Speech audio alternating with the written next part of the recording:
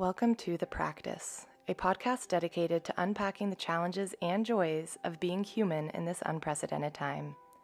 Each episode will delve into a different aspect of the practice of living, with the goal of leaving you empowered to go out into the world as your best self, embodied.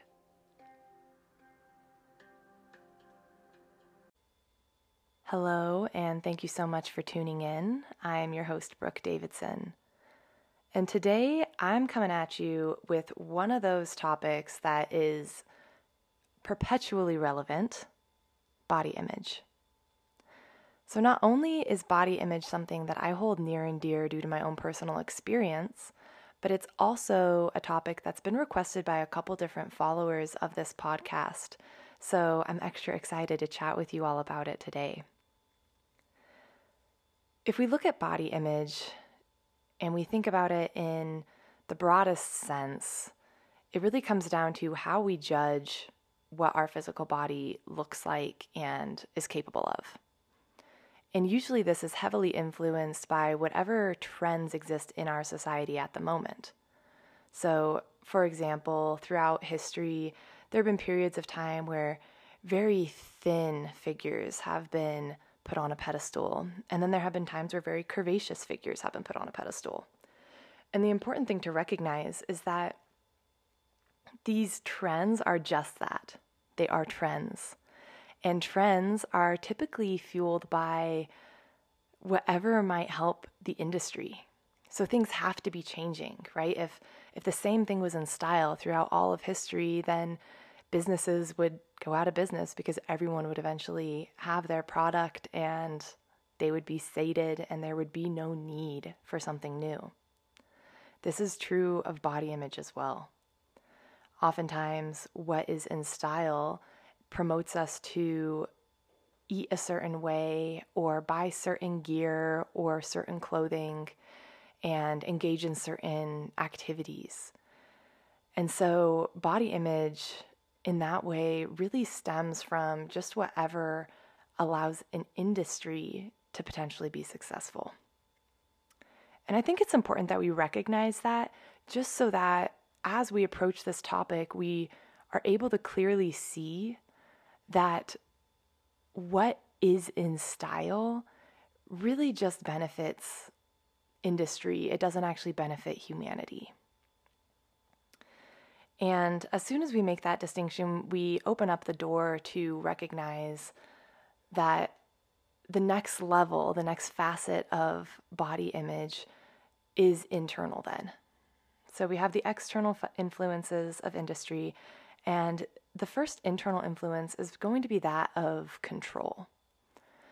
So a lot of times we turn to controlling the physical body because it's tangible, and there can be hard data associated with it, such as counting calories or stepping onto a scale and seeing the number that reads out, or maybe gauging our physical ability. I personally experienced anorexia in my teenage years, and that was one of the biggest factors of my experience, was the desire to have more control over my life. There were so many things out of my control. Most notably, at that point anyway, was the prevalence of how I could not control other people's opinions of me. And I really struggled with accepting that. And a way to, obviously in a disconnected, unhealthy manner, address that was for me to try to take extra control on a realm I could actually have some influence. And the physical body was right there and waiting for me.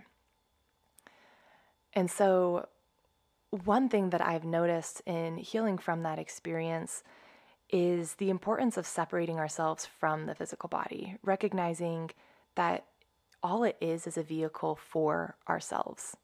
The fact that we can even observe the physical body proves that. It shows us that it is not us. It's just a component of our physical experience on this earth. So one way to start reframing that is, instead of referencing to the body as, oh, my body, or my experience, etc., this body, this experience. So for example, this body is feeling hungry.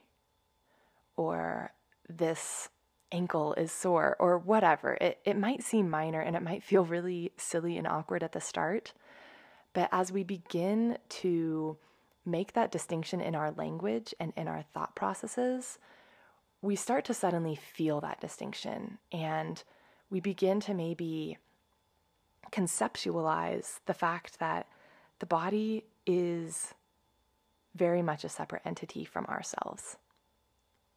And usually, as soon as we see something as separate, we're able to respect it a little bit more.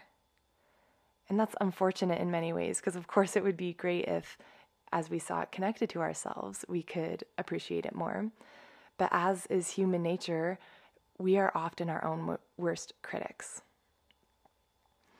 So I encourage you, as you go through this distinction of, okay, the body is part of my experience, but not who I am, to treat it like you would treat some other living being.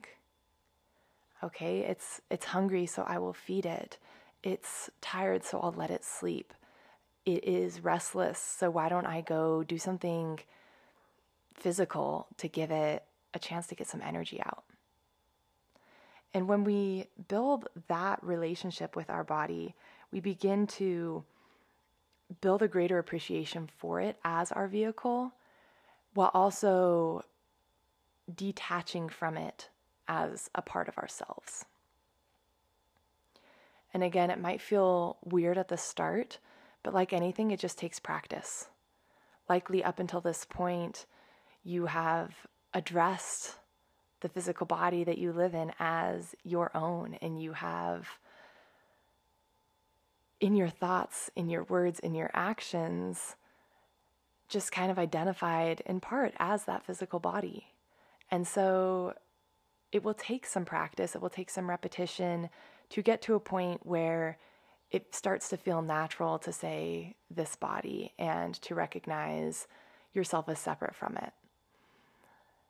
And it's not the phrase of fake it till you make it, right? I always hated the connotation of faking something until you can kind of BS your way through it, but rather it's you practice until it becomes a habit. And once it becomes a habit and just kind of your default way of thinking, you might be able to see just how beneficial that alternate realm of thought is when it comes to observing the body, to tending to the needs of the body, and really to honoring it in a way that feels authentic and compassionate as compared to punitive. And that's really the last point that I am going to make today in this little podcast talk is everything that we do for the physical body, let it stem from a place of love. Again, even if that doesn't feel natural at the start, even if that feels so bizarre and so, just unnatural because you haven't done it before, let your actions be from love. Observe how this body responds through different physical activities and how the mind responds in unison. And from there, maybe you decide, I'm going to do this activity because my body feels good when I do it that way. Or because I know it's nourishing to this body.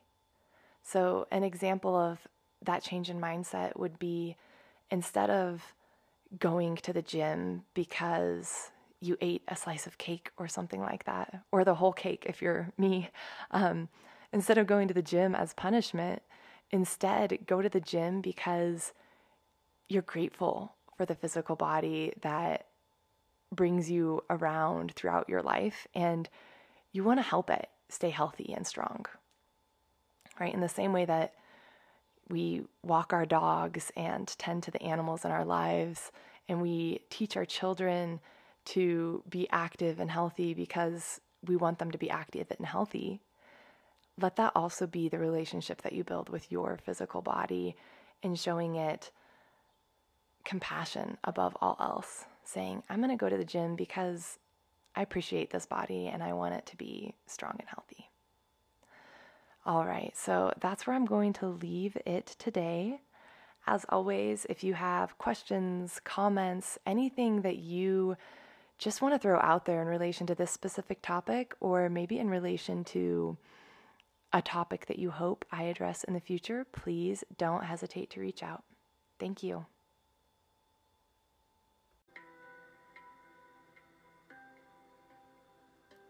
To follow along with my work, you can find me on Instagram at Brooke_being. If you're interested in contacting me for a private yoga or life coach consult, please send an inquiry to brookedavidsonyoga@gmail.com. Thank you for listening.